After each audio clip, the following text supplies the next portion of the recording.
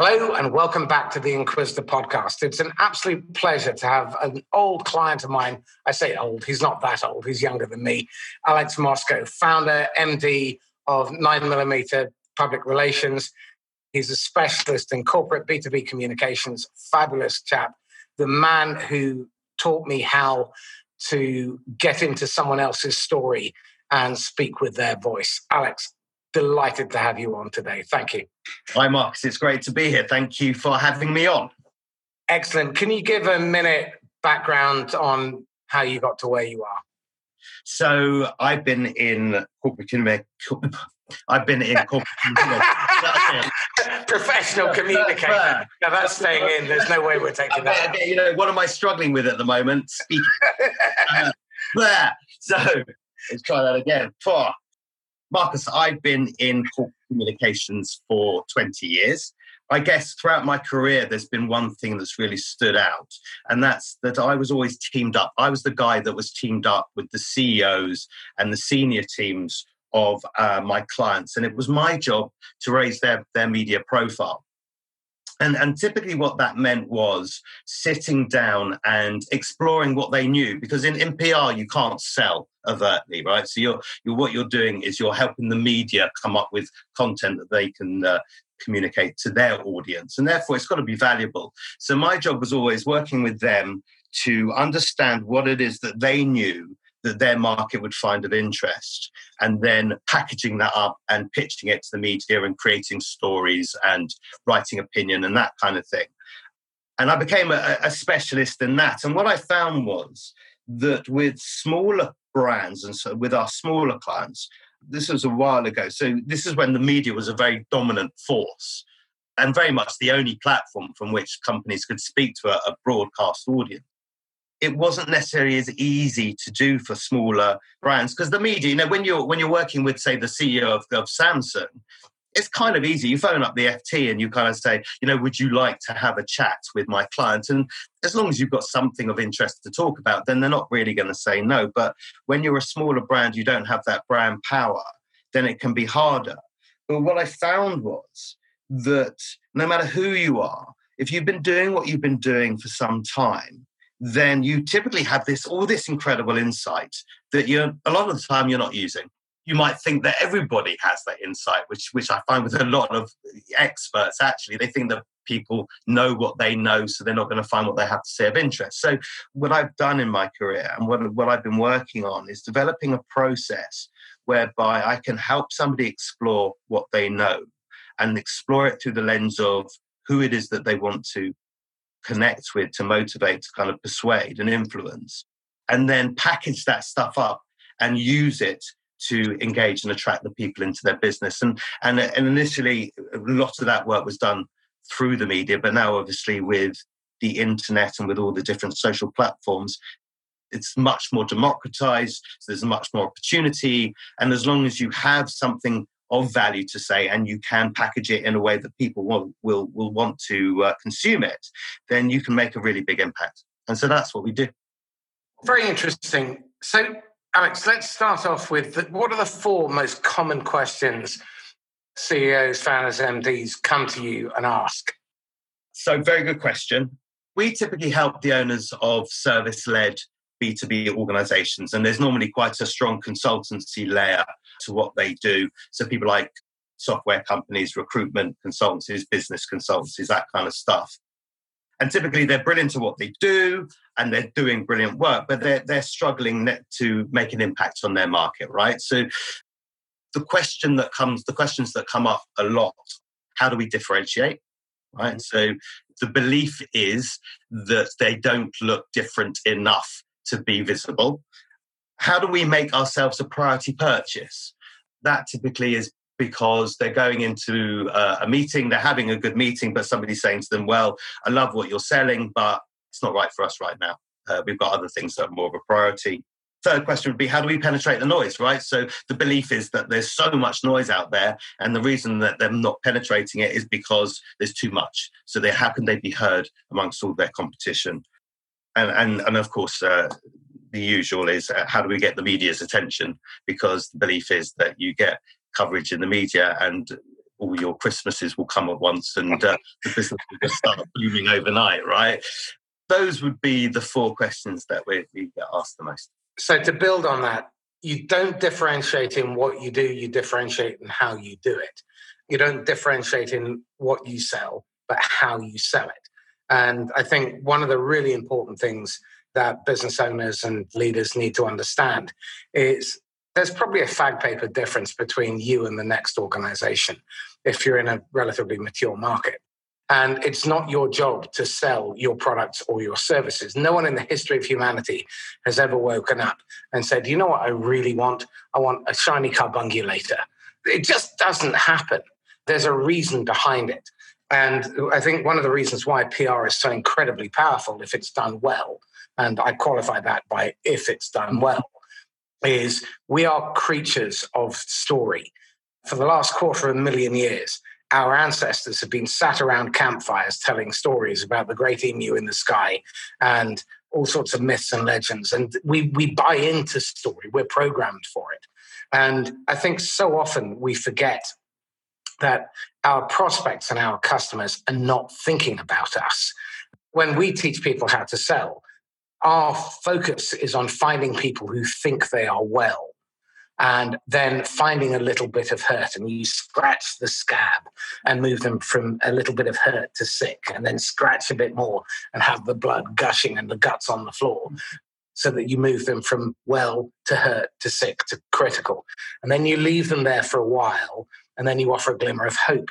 But I think one of the things that has fascinated me about watching the kind of wasted content on LinkedIn and in social and in the media is so much of it seems to miss the mark because it's selfish.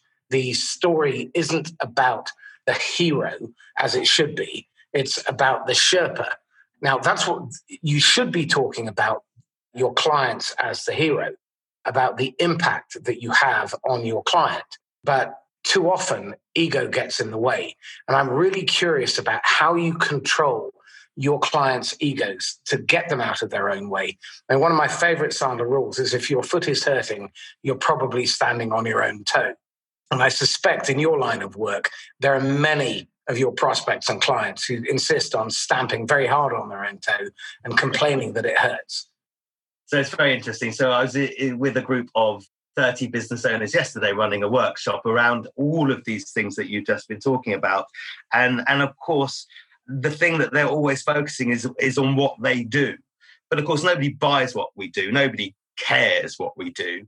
You know, and in the same way that we bring a certain amount of ego to that, our customers and our potential customers, our prospects, they are bringing ego to it as well. That all they care about is themselves. And so really, that's all a business should care about is understanding who that they want to attract and understanding what it is that's going to attract them, right? So you talked about story, and you know, we are storytellers in PR and we do it using different devices, but essentially all we're doing is telling story. And if we're doing our job well, then we're not telling our client's story. We're in fact telling their client's story.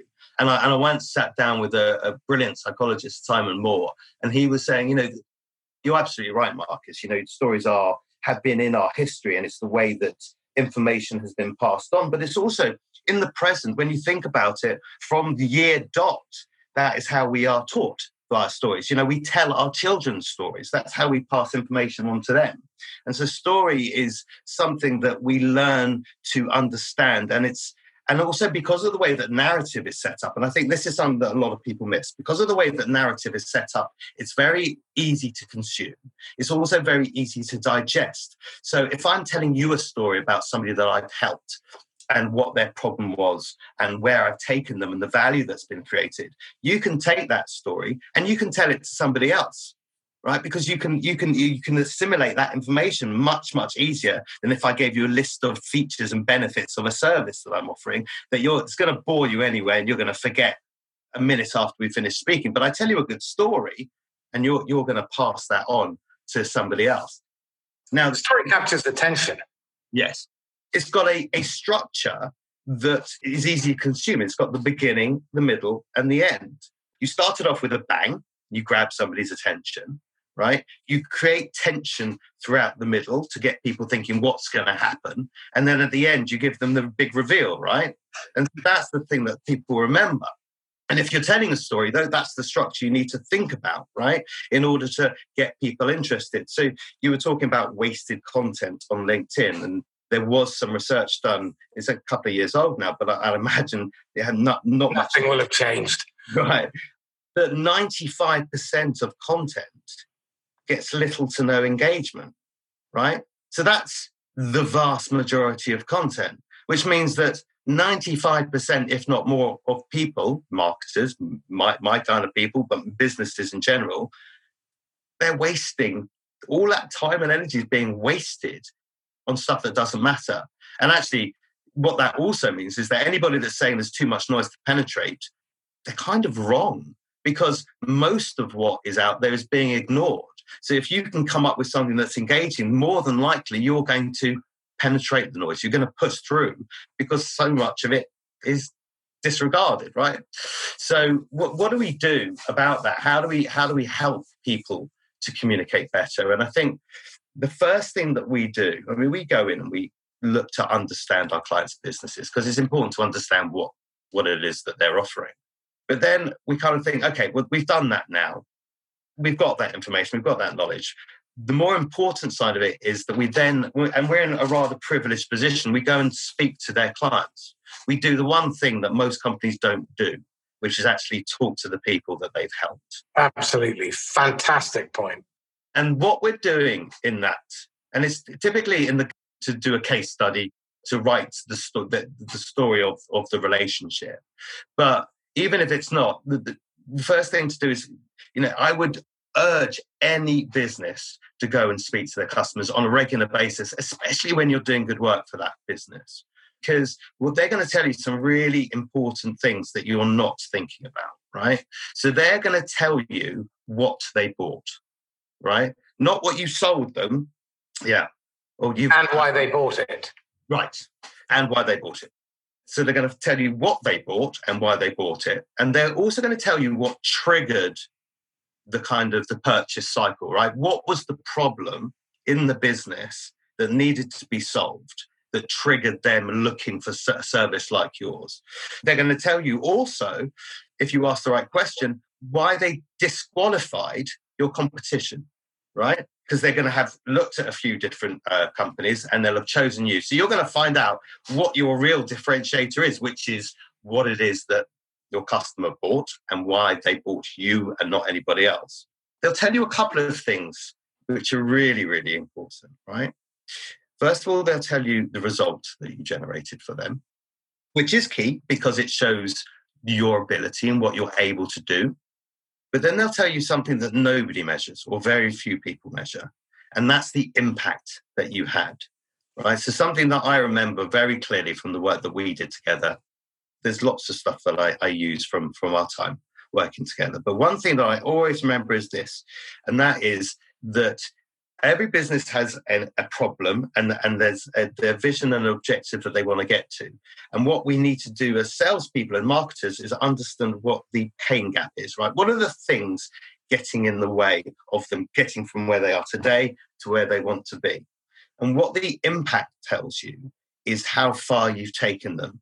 So the results are important, but what's really important is what those results meant to the people that you helped, right? As individuals, personally and commercially. So you want to know the commercial benefit, because the commercial benefit's important, because sometimes, and a lot of the time, you're selling to somebody who's selling you to a business. But when you're working with a business owner, well, anybody really, the personal impact is so important as well, because that's why they are going to choose you. That is what they are essentially buying. They are buying for two reasons. As you've always said to me, they're either trying to get away from or towards a goal, right? So they're either trying to get away from something painful or towards something that they want. And typically it's both things. So really what the impact tells you is how far did you get them from where they are today to where they want to be? And that's the true measure of the success of the relationship, is how much momentum did you give them? What did that mean to them in terms of their big, hairy-ass vision, their goals, their objectives? Absolutely. This then taps into one other thing that I'd like to build on that. which is the importance of emotion. If the emotion centers in the brain are damaged, people cannot make decisions because they are adjacent to one another. And if the emotion centers of the brain are damaged, you can't decide whether to wear the blue or the white shirt, whether to have crispy chili beef or pork chow mein.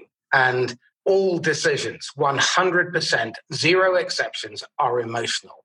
People buy emotionally and they justify intellectually. And this is, again, why the power of story and personal emotional impact is so key in your storytelling. If you follow me on LinkedIn, you'll notice that I've tapped into what seems to be quite a strong vein, because virtually every post that I generate now results in an inbound inquiry. So they're all the vanity metrics which marketing tends to get excited about. Views, likes, shares, comments, that kind of thing. But what really matters is what Al Tepper calls buzz, which is the subsurface communication. It's when someone comments through a direct message out of the glare of the spotlight in the public view and say, just read your piece. It's like you're a fly on the wall. Let's talk.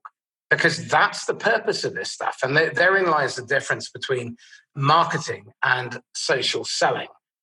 Social selling is done one-to-one. When I write my content, I'm writing for an individual or a very clearly defined avatar who has a very specific problem.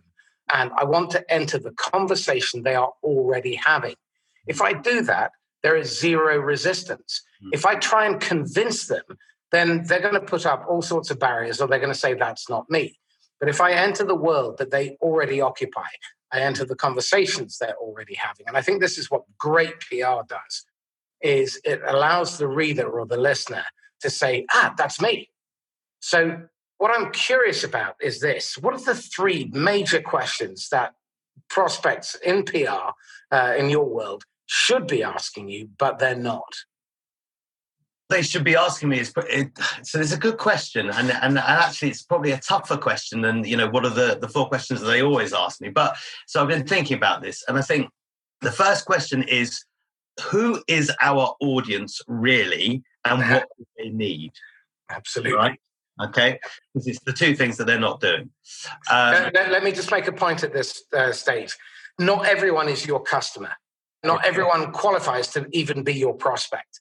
And what you say no to matters more than what you say yes to. If you try and please everyone, you please no one.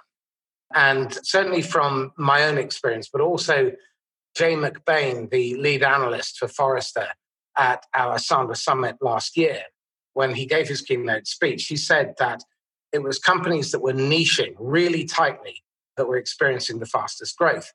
So it's no longer good enough to be the managed service provider to healthcare.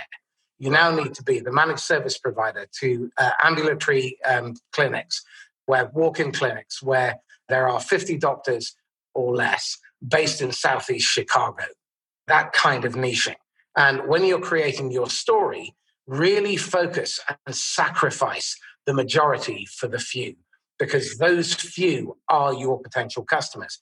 And to pick up on Alex's point earlier, when you speak to your customer's customer, they will tell you not only how to sell to people just like them, but they will also feed you the information that you need in order to retain those customers. And that's really key, because there's no point getting stuff in through the front door to let most of it go out through the back door. When you consider what it costs you to acquire one new client in terms of the hidden cost of marketing, lead acquisition, sales, and pursuit, and you look at terrible conversion rates, 1 in 5 at final stage, where you have a 5-step sales process over a 6-month period, and you could rack up 40, 50, 80 grand on one pursuit, and you have to go through 5 of them in order to make £100,000 revenue, then you've got to ask yourself the question, well, of course you're not making any bloody profit. Anyway, sorry, question number 2. Well, actually, I want to pick up on a few things that you've just said, right? So I've been working on a process around niching for ever since I've been going, right? So the last 20 years, this thing has been coalescing around it, because I call it the sales sweet spot.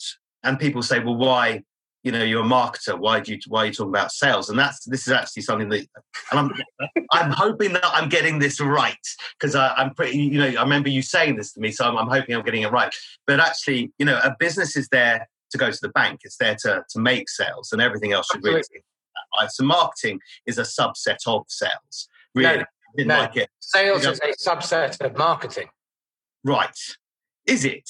Yeah, absolutely. Anything that touches the customer is marketing. But marketing tends to be one to many. And sales is where you start narrowing the focus, narrow, focus, down to the individuals.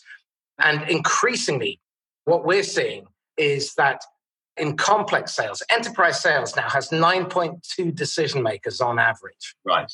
Now, you have to target your messaging to each of those individuals. So you've got the generic stuff, which creates the initial momentum.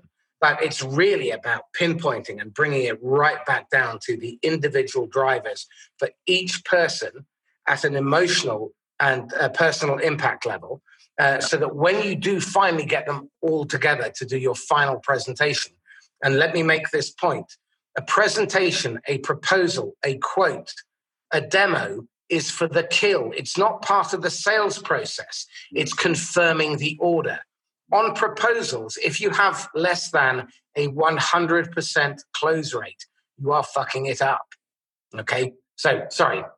So I 100% agree with you. So it's the process, kind of a sales sweet spot process. Now, a company can have more than one sweet spot, but it's really about helping them to become more niche, to look at specific people that they sell to.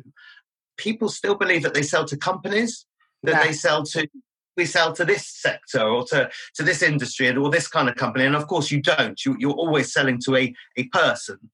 And actually last year we were doing a really fantastic project with an incredible IT recruitment agency. And they are so super niche. So they basically airdrop very high-level consultants into massive digital transformation and big data projects, right? And they do 95% of their work in Europe, right? So really, really niche. And they're 10 years old. I think the turnover is like 40, 50 million. It's absolutely massive. So this idea that you are going to lose out on business because you're getting too niche is for the birds. It's absolutely not true. There's a huge amount of value in super niching. I would agree with you on all of those fronts. It's really important to focus. I think we had a conversation earlier about, I'm a big Star Wars fan. The Death Star, is this this terrible weapon which can destroy planets, but it principally does it with light. Right. But the idea is when you focus something, when you become very specific, then that thing has the penetrative energy to cut a diamond, what have you. So yeah, I would absolutely say people need to really, really understand who it is that they sell to or they want to attract and what it is that those people need that's going to make you their perfect partner. Right. Absolutely. And Alex, thank you for proving the point that all adults are children trapped in adult bodies. Well, absolutely. I don't know this at the moment because it's audio, but in the background on the video, I've got 3 pictures on my wall. One's of Spider-Man, one's of Superman, and one's of Batman. And they're my favourite superheroes.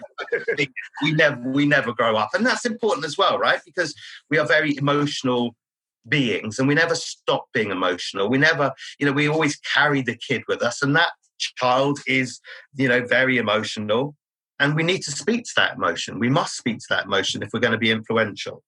So it's really important. So I'd say the second question they should be asking is, what problem do we solve? Right? Because people know what service they provide or they know the product that they sell, but they very rarely take the time to look at what is the actual problem that the people that we work with are suffering from, because that's the thing that they are typically buying against, right? That's the thing that's triggering the purchase at the end of the day, but they're not. And that's what a business is there for.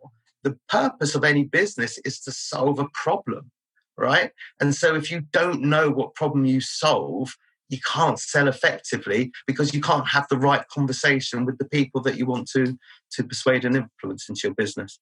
Great point. So what's really key here is to understand three fundamental but simple, naive, and seemingly cheekily offensive questions. Why? So what? Who cares?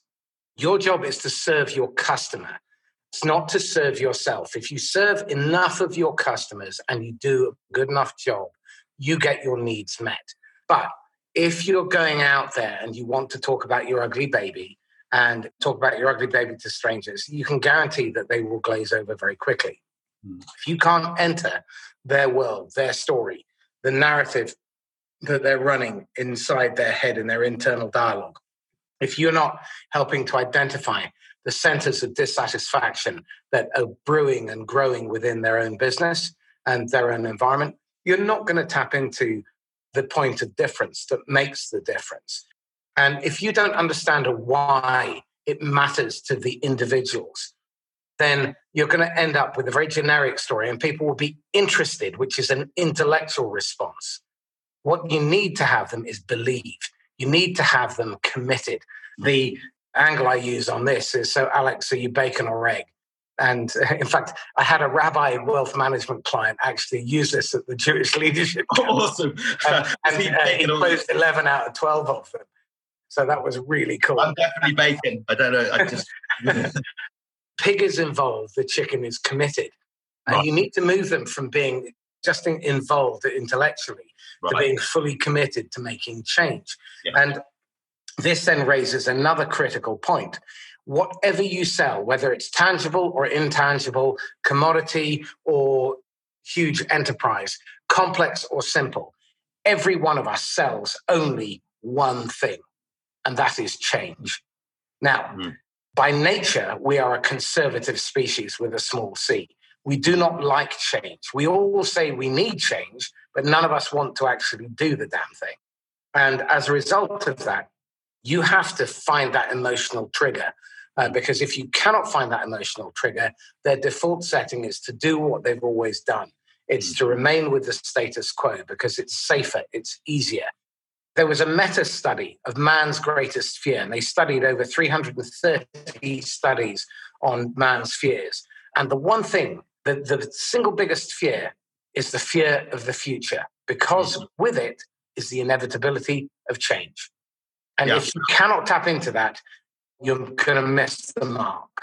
So I wanted to pick up on something that you said earlier, and you were talking about the way that you communicate on LinkedIn and the kind of content that you put out. And I want to highlight it because it's such a pure form of storytelling, and it's something that people don't do. We tell a lot of stories, but I want to pick up on what you do because it's really important. It's a very powerful way of communicating, and it's something that I first saw when I was doing Dale Carnegie. So I've done a lot of different kinds of training, and I've worked with Dale Carnegie for a couple of years. And the way that they teach you to communicate your message is to tell a story, but to actually put yourself in the story and almost act out the beginning of the story. What people are watching is you involved in the conversation that you are having at the time of the story that you're telling. And you do exactly the same thing on LinkedIn, right? So you don't tell a story, it's almost like a script of the story that you're telling. So you're showing the conversation that you had. And it's really, really powerful because, if we think about programs like This Morning and Question Time and all that kind of stuff, the reason why they're really popular is people like earwigging in on conversations because they like to hear what's happening to other people, but they also like to look at it through the lens of themselves and who they are as people. And this idea of change is really important, isn't it? Because actually, in order to help people to change, you can't tell them to change. They need to come to that awareness themselves. And the best way of highlighting a need to change and helping people come to awareness of what they are doing that might not be working in their best interest is to show them somebody like them who's had a similar experience. And I think that's what's the power of what you do is by actually having that conversation in front of them through your content, they can see themselves in it and they can go, oh my God, that's me. You're right. I can't believe that I did that or that I'm doing that. change is now necessary, and I now know who I need to speak to in order, who I feel comfortable help me through that change. Because that's the other thing, isn't it? That they need to feel certain that the change is going to work and that the person they're going to work with is going to help them to achieve that. So I think that's why what you do generates the response it does, is because it's just so powerful in helping people see the change that needs to be made. Again, this taps into a couple of other things. Our natural inclination is to look for what feels familiar. And one of the best analogies that I use is the scene in Finding Nemo, where they're swimming along, and suddenly they hit the Gulf Stream and then whoosh. And that's really the power of entering into someone else's conversation. We teach a technique called the 30-second commercial. And the 30-second commercial talks only about the prospect issues. And it goes something along the lines of, Alex, typically we help founders of PR companies who are frustrated that they're operating in a crowded, competitive market where other PR companies are willing to drop their prices and they're winning business by buying it rather than selling at premium. Others tell us that they're anxious because they are finding it difficult to engage at senior levels within those their target market. And they're failing to create a point of difference in how they sell rather than what they sell. And a few are telling us that they're getting that engagement, but they're struggling with customers because the customers don't feel like they're getting the value that they were hoping for because of mismatched expectations at the start of the sales process. I don't suppose any of those feel familiar, do they? Mm. And by doing that, you catapult yourself straight into the mind of the prospect. And the net result of that is that they then come back and they'll say, yeah, actually, that does sound like me. Or they'll say, no, it doesn't. The beauty of having a negative question at the end is you can say, I didn't think they would be. Look, I'm going to hang up now. Before I do you mind if I just run a couple more things past you? And you have at least 6 of these things lined up. And they're baited hooks with a fat, juicy worm at the end of it, that you're going to attract the right kind of fish. Well, what it actually is, it's a micro-narrative, right? So yeah, absolutely. You're not talking about what you do or how you do it. You're saying, this is who we work with and this is why we work with them. And you're absolutely right. They go, yeah, that sounds like me. Perhaps we should be working together. Very good. Okay, and your third frequently unasked question.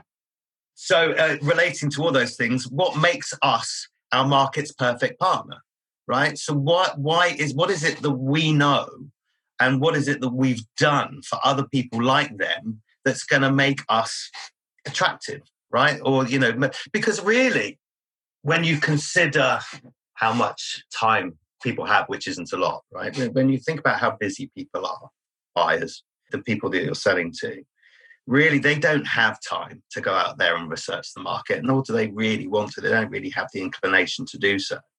Your job is to make them feel that they need to speak to you and nobody else. And so what is it about yourself that you can communicate to them that will make them focus on you and forget about the rest of the market? Now, I appreciate it depends on the size of the businesses that you're working with. And, there's all kinds of things that get in the way of the sale from procurement departments and such. And you're sell past them. Sell past them. Right, exactly. Give me a ring if you want to sell past procurement. That's absolutely right. I knew you were going to say that. So that's beautiful.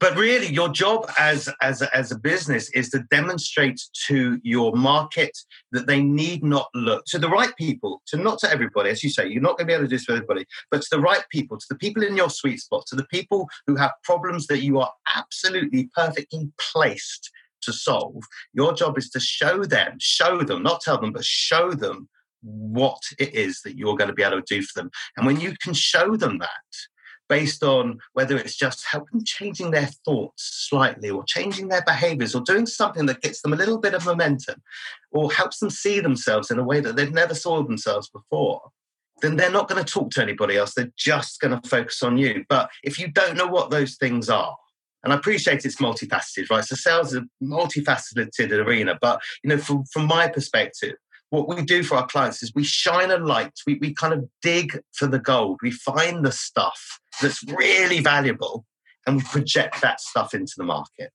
We really help them to show that they are absolutely the perfect partner for the market that they want to attract.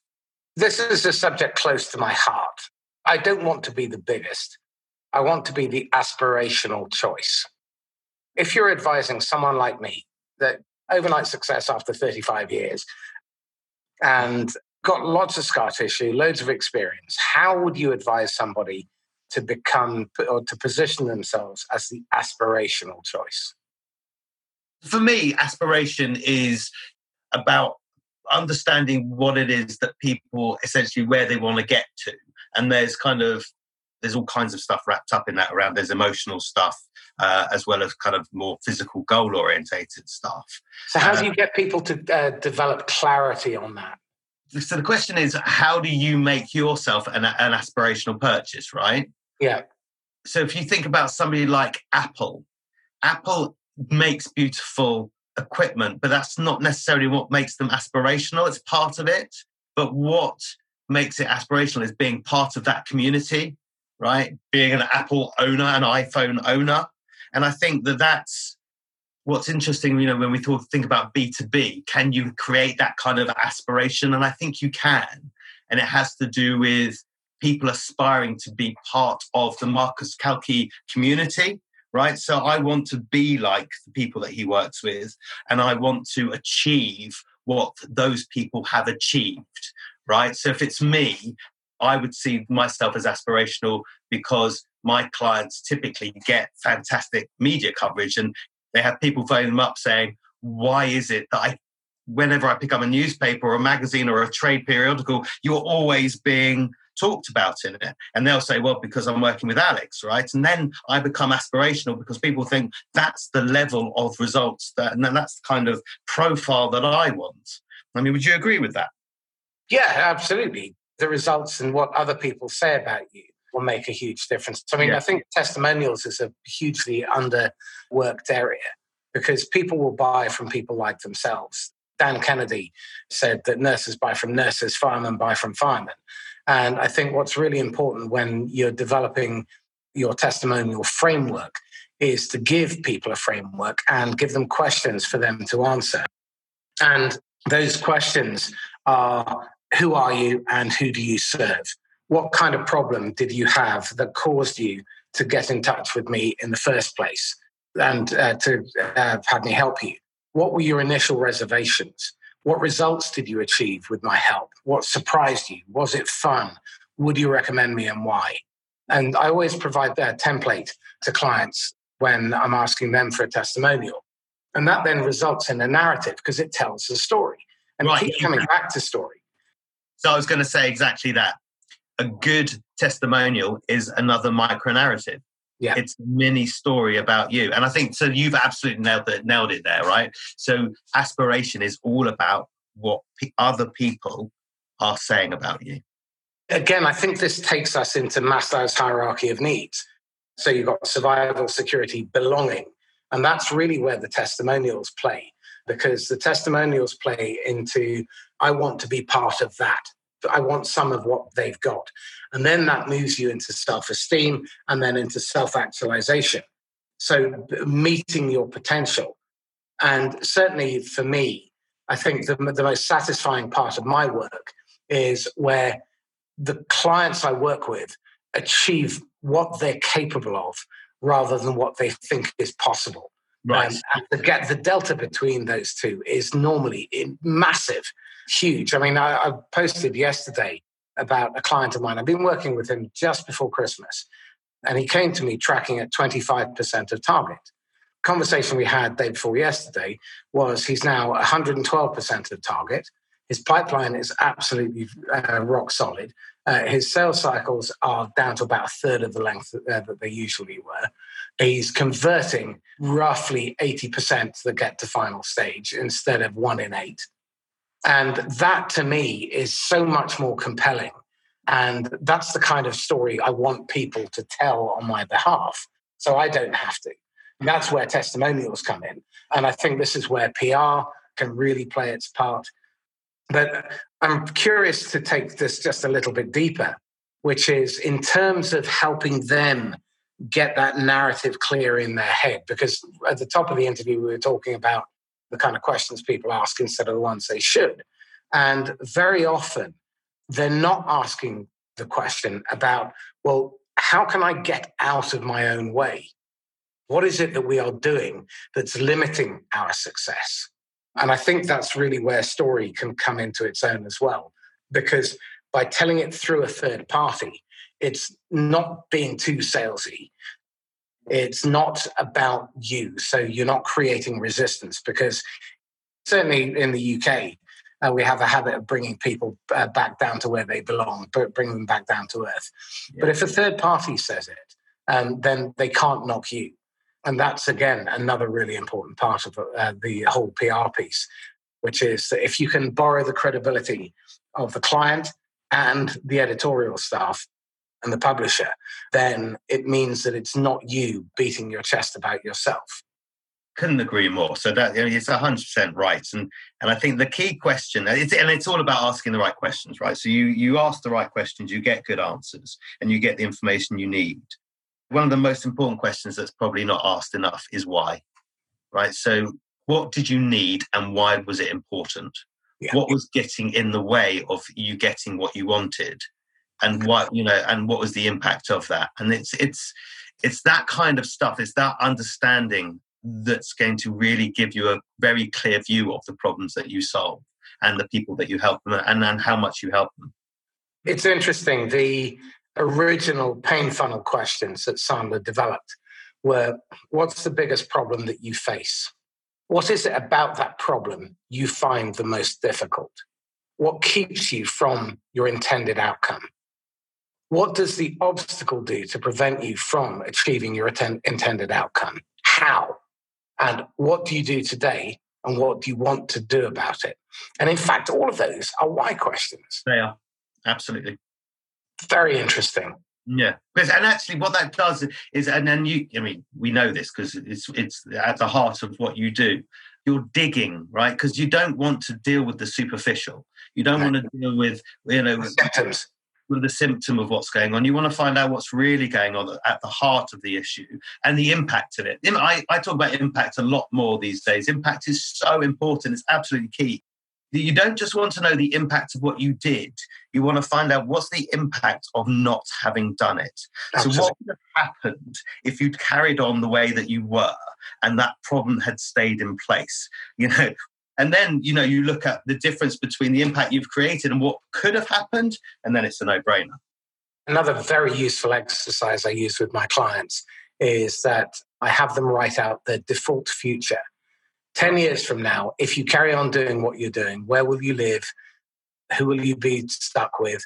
What kind of life will you have? And pull pictures off the internet of the shithole that you'd live in, amputated legs, an anti-dream board. An anti-dream board. And let that percolate for 3 or 4 weeks and really build it up. And then write your ideal future. And that is your aspirational future. Now, what's really interesting is by juxtaposing those two, you tap into an individual's personal motivation to change.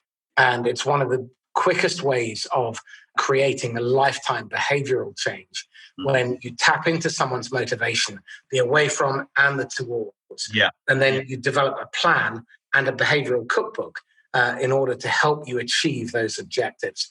And the behavior is the only thing you can control. And the beauty is, with a cookbook, you know that if you have 5 unique, effective conversations a day, that's 25 a week. Chances are you're going to end up on 7 meetings with prospects who have problems that you can genuinely fix. Of those, 3 will get to the final stage and you'll close 2. So you get 2 new customers a week if you follow that one behavior. Right. Yeah, incredibly powerful. It is. And that's something else that I learned from you. It's the behavior that matters. That's the thing that you've got to focus in on, not the outcome. What is it that you need to do to get there and then do that thing consistently? That then brings us to the final point on this, I think, which is that you should never be attached to the outcome. You focus on doing an excellent job in the present moment. And the moment you take your eye off that ball, then it's like playing golf and worrying about the last shot or the next shot. You're going to end up in the trees, the pond, the sand, the woods, which is often where I do, which is slightly depressing. But it's really important to be fully present. And that's why when you set time aside in your diary for specific behavioral activities and you track the leading indicators, the things that tell you in advance whether you're going to achieve your goal or not. Yeah. And so often I see organizations and managers tracking everything or tracking lag indicators, which bring no value. By the time the numbers like revenue, number of dials, profit, number of proposals, number of demonstrations, number of presentations comes in, it's already too late because those don't really move the needle to the right. What really matters is finding those leading indicators in your business that you can control and you can execute. And if you do that consistently, and it's about consistency, about creating the habit, then you can control the outcome. 100% agree. And we see very similar in public relations where, a lot of PR is all about, well, how do we generate the coverage? What do we need to say to get into this magazine?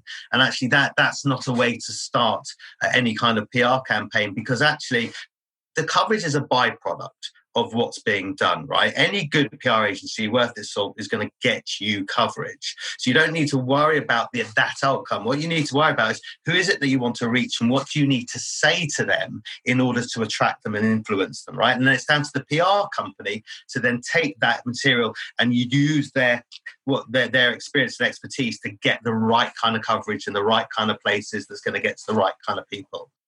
100%. And that's why we have created a very specific process for the work that we do, because we know we need to go through these behaviors in order to get to the right end result. And of course, the more that you do that, it becomes muscle memory, it becomes habit, and you just find that's why your strike rate goes up, is because you become better at it. You're just focusing on the right things. You're stripping away all the fats, you're becoming lean, and your process delivers the result faster than anybody else. And that's something else that we work with our clients, is we say, look, what is it that you know that your market doesn't, that they need to know? What is it that you can tell them that's unique to you, that's highly valuable, that they're going to look at and go, wow, we don't need to worry about anybody else. This is the guy. This is the guy we need to work with because of what they've just told us, the value that they've just brought to us. Exactly. So let me ask you this. What are you reading, listening to, watching, or what would you recommend people read, listen to, or watch in terms of great content, books, podcasts, videos? Who's producing great material to really develop their story, develop their position, and develop PR? I think some of the best kind of content challenges people's beliefs, right? Typically, we are engaged in behaviors that are a product of what we believe. And a lot of the time, those beliefs they're wrong or they're not optimal, right? So they lead to behaviors that aren't optimal, right? So the best content is that which challenges those beliefs and helps people come to a better conclusion, right? And when they come to a better conclusion, then typically their behaviors follow suit, right? One of my favorite podcasts is the Freakonomics podcast, Freakonomics Radio. Right. Now, so that brilliant book, but an amazing podcast. And actually, we're doing a podcast this morning. I would urge any business to start a podcast, because actually, these are the conversations. It's through these conversations that you demonstrate your value and you demonstrate your experience and your expertise.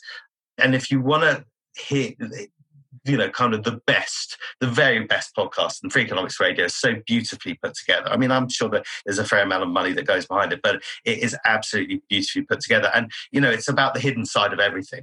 So it's really about helping you to understand the world around you. We take the world at face value. And actually what Freakonomics does is it helps you to uncover what's really going on. It helps you understand the stuff that you think you knew that was actually wrong, and puts you right. So I would highly recommend the Freakonomics podcast. So I'm currently reading Blink by Malcolm Gladwell. Now, I've never read any of Gladwell's stuff. He's sensational. And I think One thing that I'd say about Malcolm in his style, in the way that he creates, in the way that he writes, is that he's always got really interesting principles that he wants to communicate. But if you listen to his books or you read his books, what you'll see and what you'll realize is that before he starts explaining anything, he always tells a story. Always, always, always. And that story is always captivating, helps him to explain the principle that he's going to share with you. So that's also a really good point. So the book I'm reading, Blink, is phenomenal. And it's all about the idea that as humans, what we do is we make judgments very, very quickly. So, in the blink of an eye, we will have made a judgment on whether something is right for us or wrong for us, or is something of interest. And it's really important for today, right? So I can't remember what he actually calls it, but this idea that if you are not creating content that captures the imagination immediately, if your website is full of droning copy that just talks about the technicality of your widget, if all you're doing is telling stories about yourself, you are not going to capture the imagination quickly enough of your audience. We see... Like going on a date and someone talking about themselves. Right. So that whole idea that the best conversation is the one where the other person's done all the talking. They'll be like, oh my God, I had a great conversation with Marcus the other day. We talked about so much stuff. And actually what's happened is that they've done all the talking and that's why they've enjoyed the conversation. So, and you always talk about that in the sale, don't you? That as salespeople, we should be doing the smallest amount of talking and we should be doing everything we can to get our prospects to do talking. Well, on that note then, in terms of Question Everything, the fs.blog, Farnham Street blog, the authors or the producers of that have developed a book called Great Mental Models, and that's really worth a read. So if you get a chance to have a peek at that, then I'd strongly recommend it. It's on Audible and a fascinating read. And I'm just trying to find the author's name for you. I'll put it on the body copy for the material. Okay, thanks for that. So tell me this then. You've now got a golden ticket and you can go back and advise the idiot Alex, age 23. What advice would you give him to avoid a lifetime of idiocy and self-sabotage? It's such a good question. I've always struggled with, this is going to sound really weird, I've always struggled with human interaction, right? So people always think, absolutely, what are you talking about? But I'm an identical twin. And when you have somebody who's really, really close, right? So when as brothers and sisters, they have close relationships. So twins, we have this very, very close relationship. And so my brother and I, we didn't really need social interaction when we were very young and growing up because, we had each other and that was all that was necessary at the time. And we very shy, very, very shy, and never really went out very much and socialized and that kind of stuff. So actually, when I did start going out, I didn't really know what to do. And also always so very worried about what people thought of me and trying to strike up conversations, finding it very, very difficult. So what I would do, I would say to my 23-year-old self, don't worry about what everybody else thinks of you. Stop thinking about everybody else. Be in the present moment, go out there and just talk to people, have good conversations, ask good questions. So yeah, I would say that's always held me back, is worrying about, am I good enough? What people think of me? All that's going to do is self-sabotage your own future. It shouldn't worry about that sort of stuff. That is one of probably the most common struggle that people have, the I'm not worthy script. Am I enough? I'm not enough. That noise in their head. And the reality is that you are. The problem is that people don't understand the difference between identity, who you are, and role, what you do. And often they see their poor role performance as being an impact or having an impact on their identity. And so we call this role bleed. And as a result of that, a bad day at work or screwing up a conversation, they suddenly run this narrative and they have this catastrophizing script that's very critical parent, very judgmental. And if you've grown up in an environment where you had a critical parent, then you're probably borrowing their voice and it's giving you a hard time. The reality is your history does not have to write your future. You make choices about how you feel about yourself. And one of the big challenges is that you get reflected back what you project out. And it becomes a self-fulfilling prophecy. So Alex's advice is very, very sound. Let go of that baggage.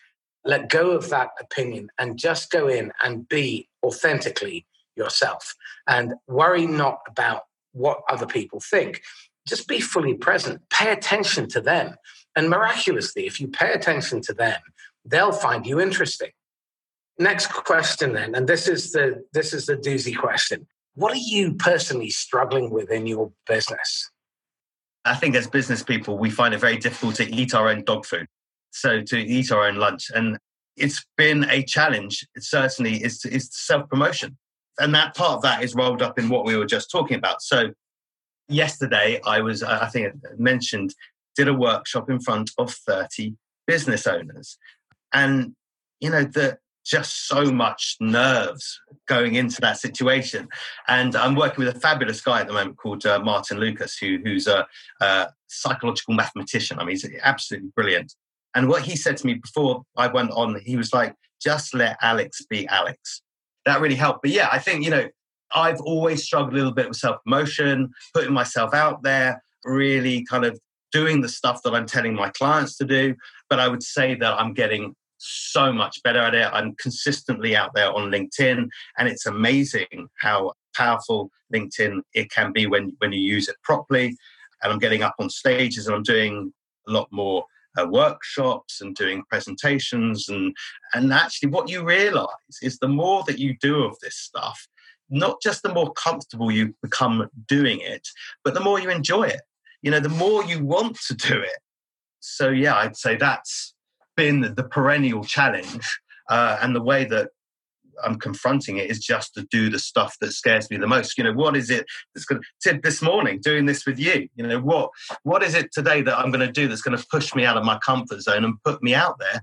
And today it's talking to you. I hope I'm not that. Well, let me ask you this. Do you schedule self-promotion time in your diary on a regular basis?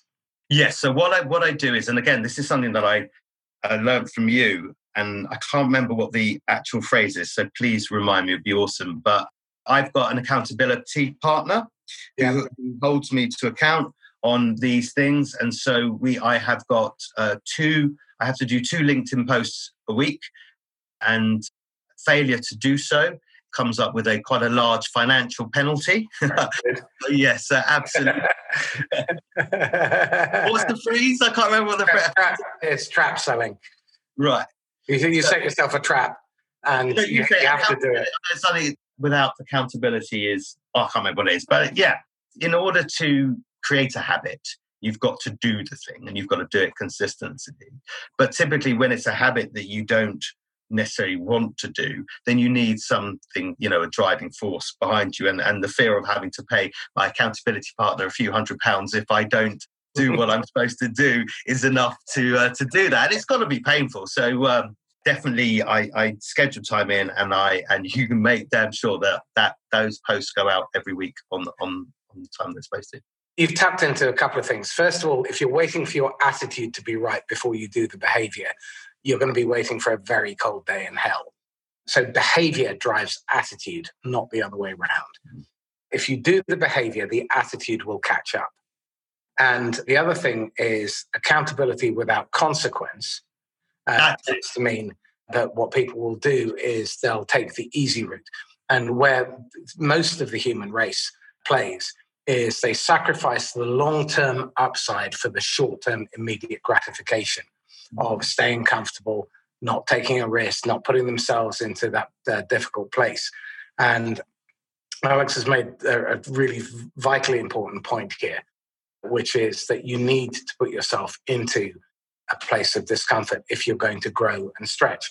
One of my favorite proverbs is if you're green, you grow. If you're ripe, you rot. And you see a lot of people who are caught in a rut. And my favorite definition of a rut is a coffin with both ends kicked out. And so many people end up stuck in a rut, and then they find themselves in their 40s, in their 50s, in their 60s with a life of regret because they didn't do the things that they should have done or could have done. And you're asking yourself a question on a regular basis, which is, what can I do today, now, immediately, in order to? And that's really important as well. It's a process called affirmation. I've always found affirmations, saying to myself that it's the 16th of September 2020 and I'm 9 stone 10, I'm fit, I'm healthy, I'm smoke free. And a little voice in my head says, no, you're not, you fat bastard. On the other hand, if I ask myself the question, what can I do today in order to lose £0.5 pound? Or what can I do today to attract this prospect? What can I do immediately? And then I can sleep on that even. So I ask those questions at night, and then I allow my unconscious mind to come up with solutions. And every day, a question I ask myself, because I'm intrinsically lazy, I've taken doing sod all to an art form. And the question I ask is, what can I do to make my life simpler or easier? I want to find a way to do less but better on purpose and get more. So, we have a motto in our business, which is double the money for half the work. And I want to charge premiums so I can spend more time with my clients, servicing them and serving them. And it's really key that you have that laser focus on asking yourself better questions to get better answers. Yeah. And this is where I think a lot of people come unstuck. No, I agree with you. And something I'd add to that is measure everything, right? So measure the right things. Well, yeah. So, but in terms of the activity that you're doing, measure the behaviors that you're doing. If you want to get more results for less, do a fair amount of coaching as well. And a lot of the people I'm working with are, they do a lot of networking, right? They're always out there meeting people. They do a bad substitute for a poor social life. Right. So they're out there, they're meeting people, they're doing what they think they need to do. And one thing that we put in place is a network diary, so they can actually measure what the value of those meetings. So they can say to themselves, first of all, who is it that I'm meeting that's actually making the most difference to me and my business? And what is it that I'm going to do next with them to make sure that we carry on and that we get to where we need to get to? And it's amazing how often you find that all 90% of the meetings they're having are a complete waste of time. Absolutely. Their biggest expense is gin and tonic and cappuccinos. Right. But, they're having a good time. So, who cares? Absolutely. Cool. Alex, thank you so much. This has been really good fun and very interesting. How can people get hold of you? So you can find me on LinkedIn, or you can come over to the website, have a look at 9mmPR.com, or even look for Find Your Sales Sweet Spot online, and you'll find us there as well. Fabulous. Thanks very much for being such a great guest. Thank you for having me. It's been fantastic. Pleasure. So this is Marcus Cauchi signing off from the Inquisitor podcast once again. If you believe that you'd make a great guest, or there's someone that you would really like me to interview, then please contact me via direct message on LinkedIn or email me at mcauchi@sandler.com. Or if you fancy coming along to one of my miserable classes where I will rip the scales from your eyes and take away your right to any excuses, then drop me a message on LinkedIn with Crash a Class as the headline. This is Marcus Cauchi signing off from the Inquisitor podcast. Happy selling. Bye-bye.